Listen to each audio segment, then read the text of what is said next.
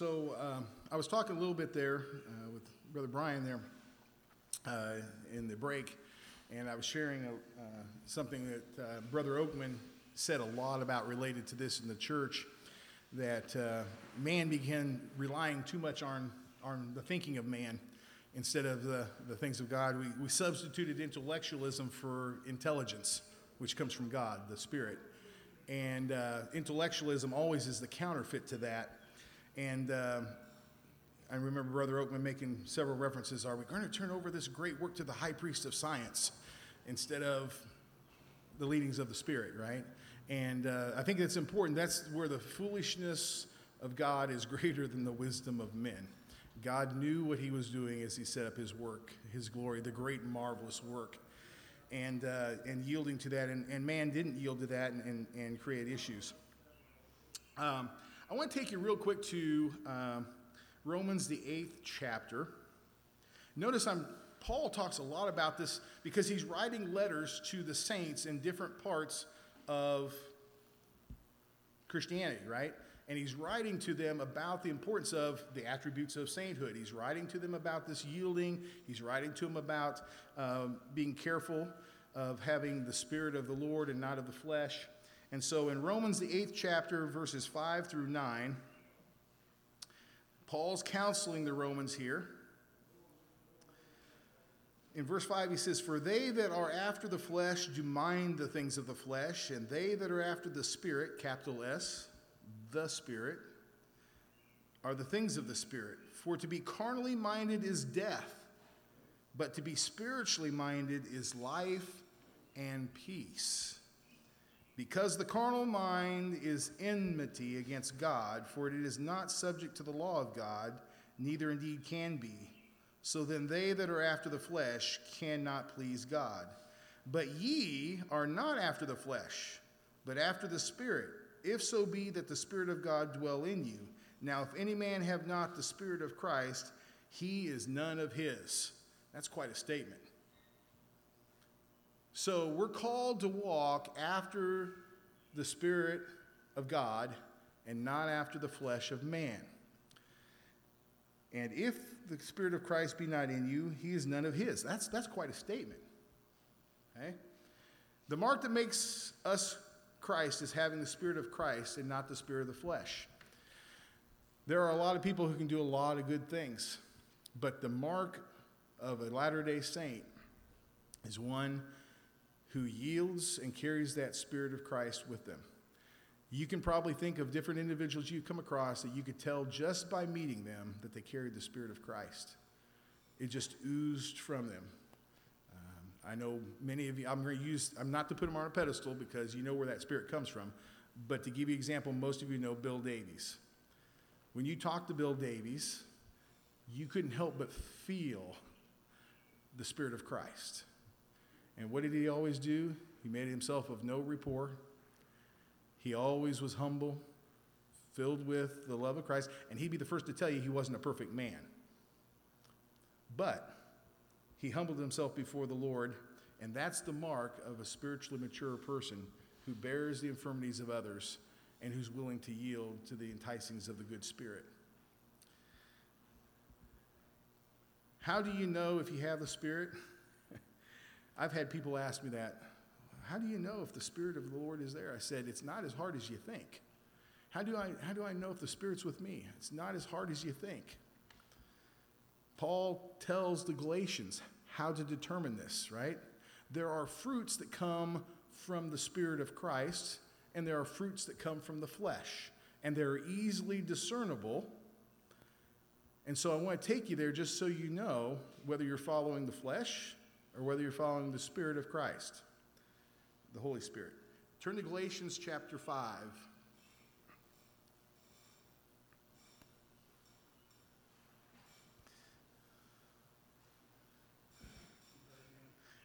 Galatians chapter 5, yeah. And I'm going to give you the works of the flesh first. Now, I'm not going to harp on these too much because you see them every day. So I don't think we need to dwell on the works of the flesh, but just so we identify them. And then we're going to focus a little bit more on the fruits of the Spirit. The fruits of the flesh in verse 19 of chapter 5, it begins, that the works of the flesh are manifest. So when you see the effects, the manifestations of them, here's what they are: adultery, fornication, uncleanness, lasciviousness, idolatry. And that doesn't mean just worshiping a stone or wood idol. Idolatry is putting other things in front of the Lord. Witchcraft, hatred, variance, emulations, wrath, strife, seditions, heresies, envyings. None of you envy, I hope. Okay? Murders, drunkenness, revelings, and such like, of which I tell you before, as I've told you in times past, they which do these things shall not inherit the kingdom of God. You can't be a Latter-day Saint and inherit the kingdom of God if those are the manifestations of the spirit of the flesh that you're following. Now, they can be repented of, but you cannot continue to do those, right? You know, we look at a lot of these and say, well, I haven't killed anybody, and I haven't, committed adultery. But do you have strife in your life? Do you envy things that other people have? Even if it's just a little bit? Oh, I wish I had that boat. Oh, man, that's a nice place. I wish I could. Do you ever do that? That's not the fruits of the Spirit. That's the fruits of the flesh, right, that are being manifested there. But then he goes on, and I love this because Paul leaves them with the good stuff, right? That's what Paul does. Tells them, here's what you need to be aware of, but here's the goal. Verse 22, but the fruit of the Spirit is, and Paul's a great teacher of the Jewish tradition, so he lists them in order of importance. The first is always the most important in Jewish tradition, right? A good teacher will always list things in order of importance. So he lists these in order of importance. The fruits of the Spirit. The first fruit of the Spirit is love. Joy. Do you have joy in your life? Or do you have a lot of anxiety? Peace. Long-suffering.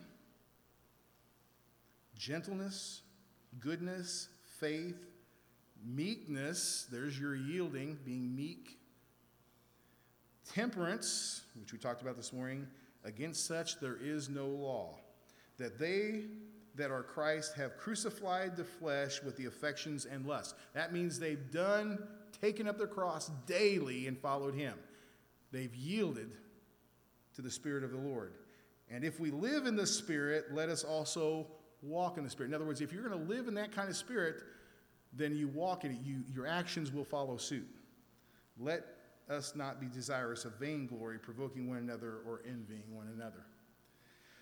So it's pretty easy at any given time in your life, if you want to evaluate it from the scripture here, whether or not you're walking in that moment, at least, in the Spirit of Christ, the good Spirit, or whether you're walking in the spirit of the flesh, the lust of the flesh. Right? Because you can see that, right? There are moments in my life when and I'm going to be honest with you, I'm going to tell myself here, I'll go and have a great service at church, and the Spirit's been there, and I'm feeling really good, and I know I'm walking in the Spirit. I have that joy and that peace and that sense of, right, I know what I need to be doing, and then I'll get ready for school the next day, and something will happen, and all of a sudden I'm filled with strife. I got anxiety. And all of a sudden I went from the Spirit, and what should I do? Go to the Lord and pray and ask and yield, right? But I slogged through it, right? Tried to do that on my own. And a lot of times I have more strife. And all of a sudden I'm following not the fruits of the Spirit anymore and having that Spirit. I'm having the flesh, right? Did you have something, brother? Okay. So those are examples. You can tell at any given moment which one you're following, right? It's not as hard as you think. Everybody says, well, how do you tell? You can usually tell. Sister Shrunk. This sort of, I guess I'm going back to what we were talking about with Isaac and all that before. Mm-hmm. But whenever the Lord told him, I struggle with this a lot. And you know what's coming, probably. But for him to tell him to go and kill his son, and talking about how do you discern the Spirit, and for us, relating it to us in this day and time, if a spirit of some sort came to me and told me to take my child and go and sacrifice it, then I would be like, the scriptures say thou shalt not kill and all this stuff. And back then, I don't know how things were back then, that he just had the faith that, okay, God's just tempting me, or testing me or whatever, I don't know. But I really struggle with that, because I would not listen to that spirit if it told me to do something like that based on what the scripture, I mean, you always have to look back to the scriptures, and is what the spirit telling me, does it add up? And also to see how when the Lord told him to take his child up and sacrifice him on the mount, beyond that, like for years, there were people who took that and ran with it, and they did put their children through the fire. And does it stem from that? I don't know. I just really struggle with all of that. It doesn't stem from that, but getting back to the very thing at the very end that he says, because you have hearkened unto my voice. The thing about Abraham is he had learned to hear the voice of the Lord. He knew the Lord's voice. And this is where we struggle. I think we all do from time to time, whether or not we're listening to our own thoughts, our own emotions, other spirits, or whether it's the voice of the Lord. And the more we're around and hear the voice of the Lord, the more we're going to recognize that voice. That's why I was saying that Abram of chapter 12 is completely different than Abraham of chapter 22 in terms of he had learned to hear the voice of the Lord. He learned the importance of obedience to that voice, and the ultimate test was placed there. And not only was it placed there for, the blessing that was going to happen if he fulfilled that, but also was an example, of course, of the giving of God's only son, right? I mean, was symbolized there that I'm giving my only son. And so, by man's standards, by our own thinking, we would not do that, right?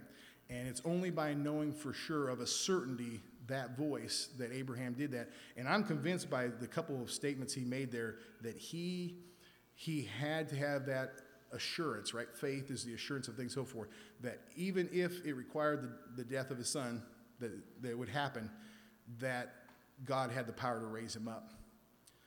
Because when he says, we'll come down, and just Abraham had that kind of, and who knows what else the Lord told him, but we just know that statement was made to him to take thy son and go up and do this.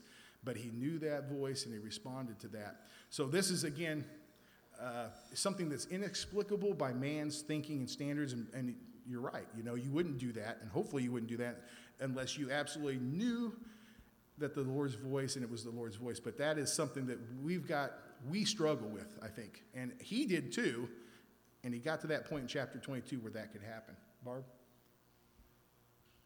I think he asked Abraham to sacrifice his son because Abraham knew how important and how much they had wanted a son. Isaac was critically important to Abraham. He would not ask us to do something with something unimportant, or I'm not saying that children aren't unimportant, I have my own, but he would ask us to sacrifice something that was that critically important to us. It wouldn't be a son or whatever, probably, but it would be something that mattered to us so much that if we gave it up, we would do it because we knew God wanted that. Yeah. And he did have the testimony that Isaac was given by the Lord. And if the Lord required him back, he was willing to do that.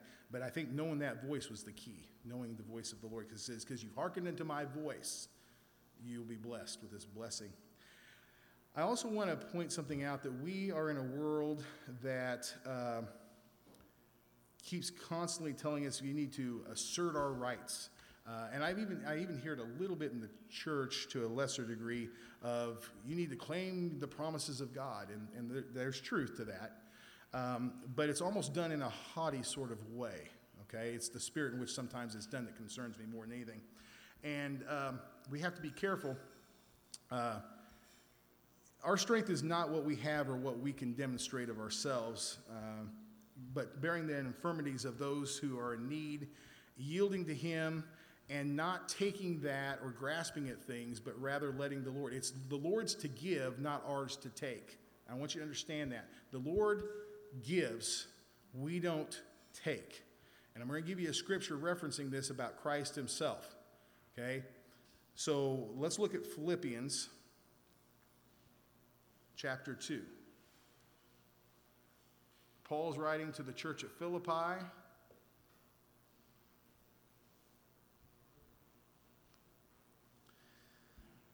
Christ is freely going to yield here what was the supreme example of yielding to the Father. Philippians 2, verses 5 through 8. Let this mind be in you, which was also in Christ Jesus. So have the same thought process. Let this mind be in you that was in Christ, who being in the form of God, thought it not robbery to be equal with God, but made himself of no reputation, took upon him the form of a servant, and was made in the likeness of men. And being found in fashion as a man, he humbled himself and became obedient unto death, even to the death of the cross. Wherefore God also hath highly exalted him, and given him a name which is above every name, that at the name of Jesus every knee should bow, of things in heaven and things in the earth and things under the earth, and that every tongue should confess that Jesus Christ is Lord, to the glory of God the Father. This is a prime example in this scripture of Jesus who, let's be honest, Jesus was entitled to equality with God, right? Because he was in the bosom with the Father. Was he entitled to that, being equal, thought it not robbery to be equal with him? No, because he was with the Father. They were one in thought and in spirit. However, even though he had this equality with God and thought it not robbery to be equal with him, he did not take and grasp at things that were his because they were his Father's. Okay? Now, that's important for us. Just because the Lord's given you certain gifts and talents doesn't mean that you take and grasp at things that aren't yours to have. It's God's to give, not ours to take. The best example of not doing this is Lucifer, also known as Satan, who we know was not entitled to equality with God because he was a created being, just like you and I were, not entitled to that equality with God. And he did grasp at the glory of God and fell because of it. And if you want that reference, it's Genesis 3, 2 and 3. In the inspired version. The inspired version does much better on this than the King James, obviously, on this. Chapter 3, verse 2 and 3 of Genesis, he, speaking of Lucifer, came before me saying, behold, send me, I will be thy son. Now, he was not entitled to be called the Son of God. He was not equal God. He was not in the bosom with the Father. He was not begotten. He was created. So he did not have that entitlement. Let me be thy son, I will be thy son, and I will redeem all mankind, that one soul should not be lost. And surely I will do it, wherefore give me thine honor. That's what he was grasping at. Taking that which was not his. But behold, my beloved son, which was my beloved and chosen from the beginning, said unto me, Father, thy will be done, and the glory be thine forever. So Christ actually had the entitlement, as was mentioned both in Philippians and here in Genesis, to be equal with the Father because he was with the Father from the beginning as the begotten of the Father, and yet he did not take or grasp that, right? He being in the form of God, right? But he made himself of no reputation. Guess what the saints are to be? Of no reputation. Took upon him that as a form of a servant and was made in the likeness of men. I remember a testimony in Edmund C. Briggs's book in the early history of the reorganization, and he talked about the elders from the reorganized church and the elders from the Utah Mormon church. And he says we could always tell the difference between them when they would come and visit our house. And he says, I knew who they were before they ever got to the door, because he says the ministers of the reorganized church, he said, would always come, and they were very humble in their approach and in their mannerisms. They were well kept, but very humble and very calm in their mannerisms, unlike that which I saw from the other church, he said. And he recognized that right off the bat. They made themselves of no great reputation of themselves, but humbled themselves as Christ did. Do you and I try to take things that are not ours from God? Do we try to grasp at things that maybe are not ours to have? Christ didn't, even though he was entitled to it, because of the nature of what it means to be a servant and of yielding and of temperance. And because of that, what ultimately did Christ get? He tells us here, right? Every knee shall bow and every tongue will confess that Jesus Christ is the Lord, to the glory of the Father. Ultimately, he was exalted above all other names and angels and principalities because of his submissiveness and yielding to the Father. Satan was just the opposite. Because he desired it, he was carnal in nature, sensual, and wanted it and desired it. Because of that, he grasped for it and he fell. Eric. I think a good example is administration for the Latter-day Saints. You know, the promises are there, and we could think that we're entitled, but anyone who does administration knows very well that that's not the case. You know, there's a story about Heman Smith, and Heman Smith and his daughter, she died after childbirth. And she was ill, and he was praying for her, and he was praying that she would live, and he finally said, well, not my will, Lord, but thy will be done. And she passed away, and it said that his ministry changed, that this changed him to where he could relate more to other people. And so the Lord had a purpose there, but we do have to give in to his purpose. We can't be assuming that this person's going to be healed just because we ask. Well, and you've got Section 50 of the Doctrine and Covenants where the elders are specifically told this. They're told to not prophesy over the sick, but to put them into my hands, and I will do with them by the power of my Spirit. And unless you're given a specific manifestation of something you should pray for, then put them into my hands, and I will take care of them. And so that's good counsel, right? Because you got to yield to the Spirit. We don't have any power of ourselves, right? All the promises of God in the church are through his Son, Jesus Christ, every single one of them. There's no promise that can be separated out from Christ. The promise of Zion is all hinging on he dwelling in the midst of his people. It's on Christ.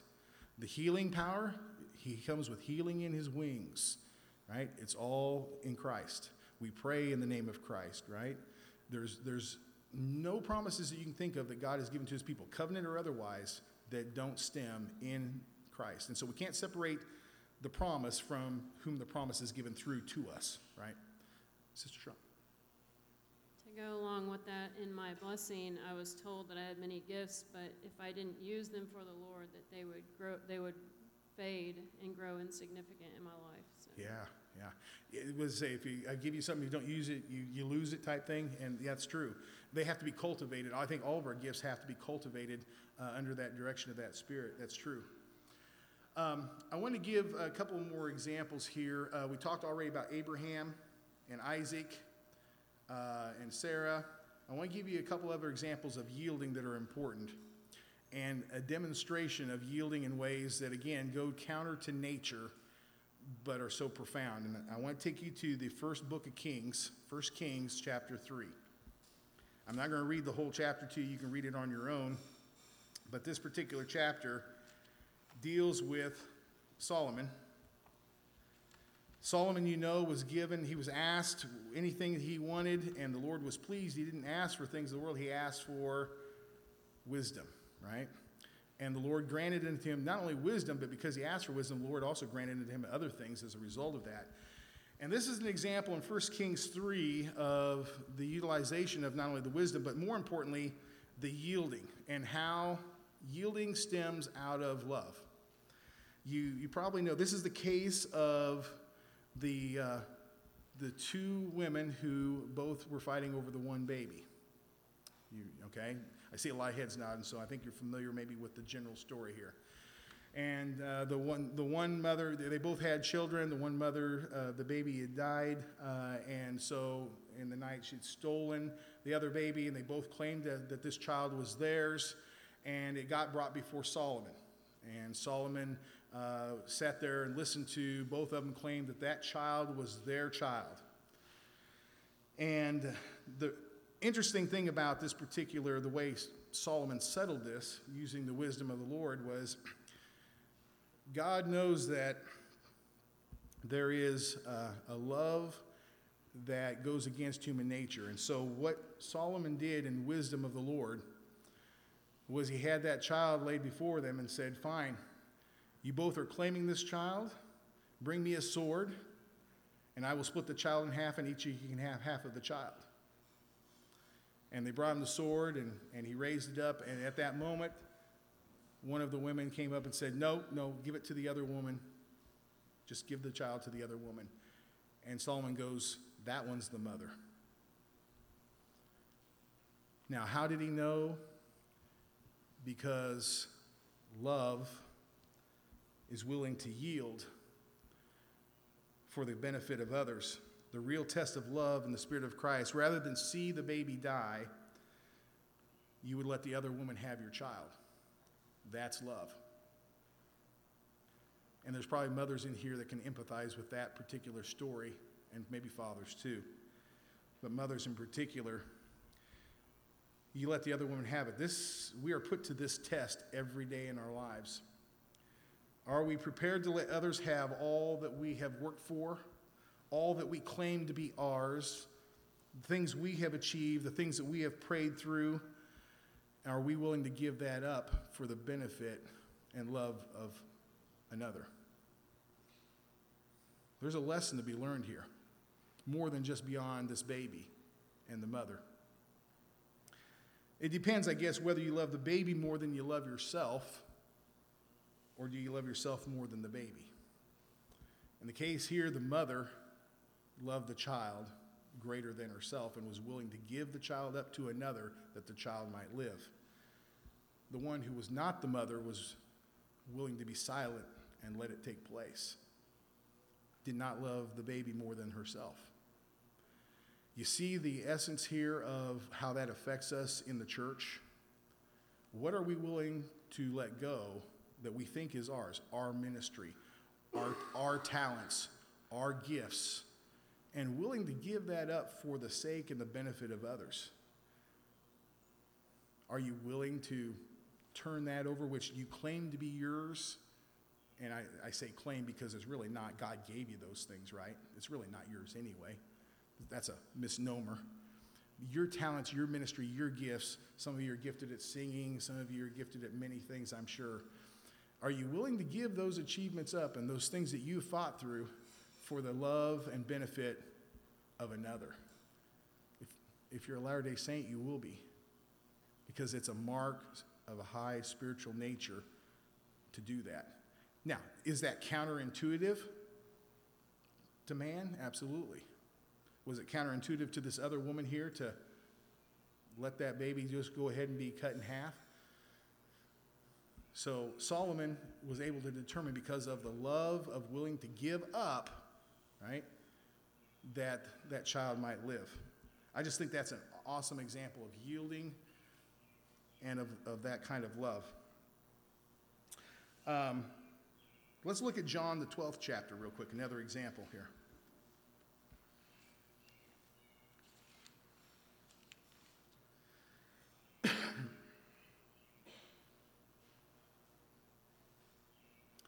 John chapter 12, verses 24 and 25. And I think I've heard Brother Jared speak on this before and others, so I won't belabor this point, but verily, verily, verily, verily, all right, very important, verily, verily, doubly important, I say unto you, except a corn of wheat fall into the ground and die, it abideth alone, but if it die, it bringeth forth much fruit. He that loveth his life shall lose it, and he that hateth his life in this world shall keep it unto life eternal. So by giving, right, here's one of those opposite things of human nature, right? So by giving up your life, you'll actually save it, and by trying to save your life, you're going to lose it. This is true if you're a farmer, right? You know that a kernel of corn or a kernel of wheat, if it falls to the ground, it has to die. It no longer can be the kernel it was. It has to die. It has to deteriorate, right? But out of that is going to come forth what? A stalk, and it's going to produce much, much more. If we die to our will and yield to the Lord, it's going to produce so much fruit. Yes, we'll die to ourselves, but that's okay because Christ, as Paul says, Christ lives in me, and it's going to produce greater life. It's going to produce much fruit. Now, this particular scripture I know is talking specifically about Jesus Christ because he's talking to his disciples there. He answered them, and he's talking about his death, that through the death of him that it will produce this great fruit. But that is a true statement of every one of our lives. If we are willing to die in our will, that take up your cross and crucify the flesh every day, then it's going to produce a lot of life and fruit. Willing to give up of yourself for the sake of others. I wrote down this statement: give up the urgent so that you can do the important. Do you ever feel like you're running from one crisis to the next? Give up the urgent so that you can do the important. The important things sometimes is to be still and to pray and to do the things of the Lord. But we're running from one urgent thing of the world to the next, right?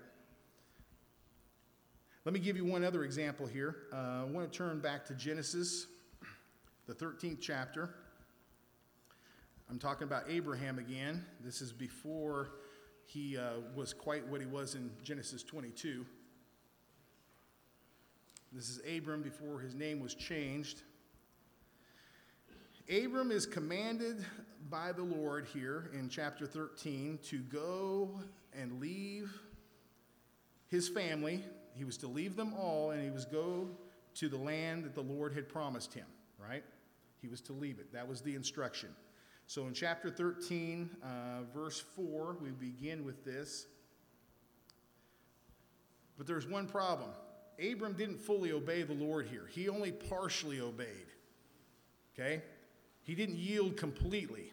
So he did leave and pack up his stuff to go to this promised land that the Lord was going to take him to, but he was told to leave his entire family, but he didn't.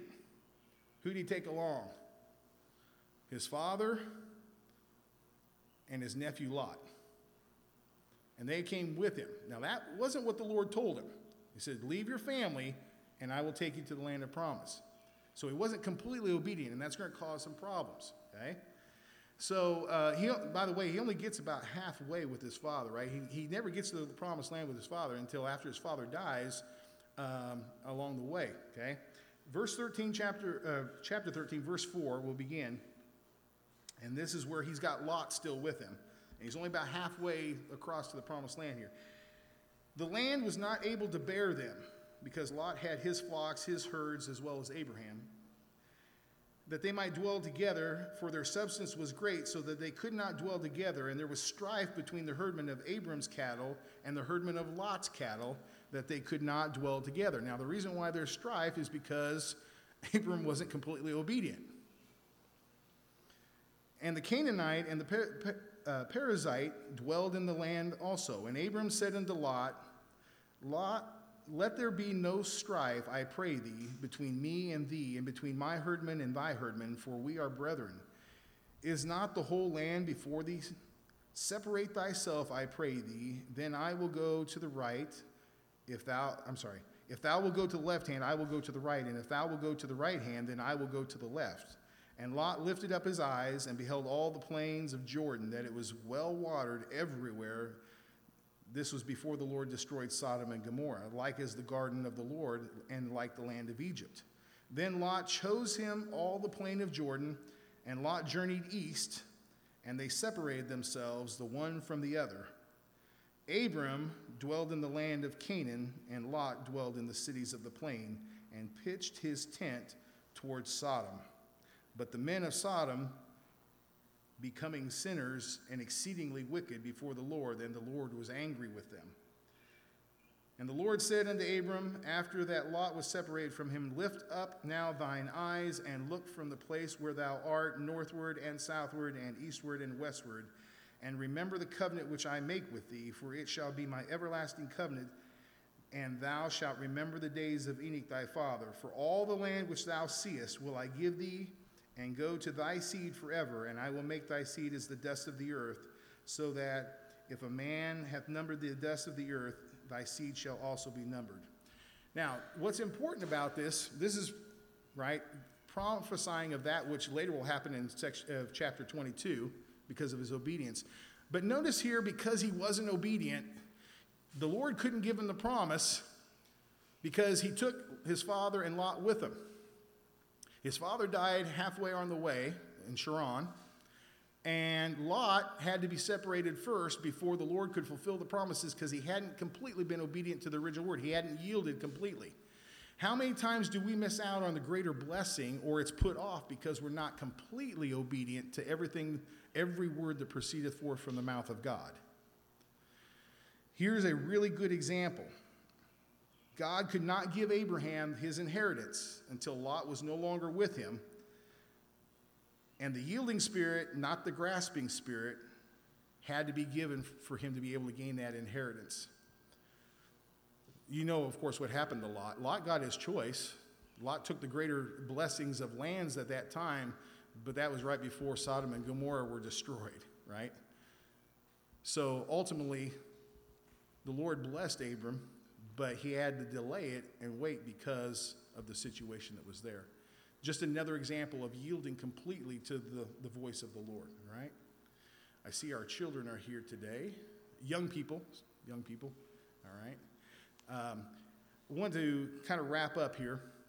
So if you get nothing else out of today, yield, which is patience. One of the definitions of patience is yielding.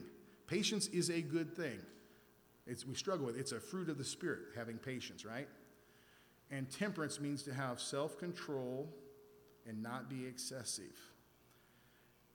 If saints will add this to their faith, as mentioned in section 4, then we will be able to embark on this great and marvelous work, this service of bringing forth the kingdom. But we have to have those qualities. And it's not easy because it's against our natural state, okay? I'd like to end with a word of prayer today, and then we'll let our young people get ready to practice here. Would you, brother, offer a closing prayer for us today? Yeah.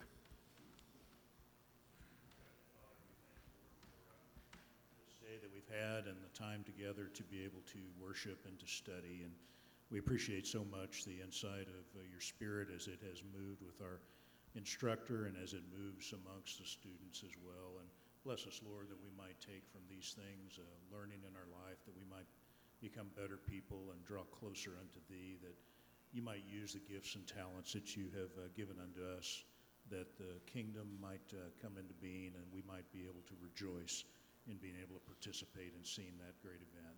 Thank You, Lord, for this day, and continue with us in our reunion. We pray in the name of Jesus Christ. Amen. Amen. Thank you. Justin, I know you got probably a couple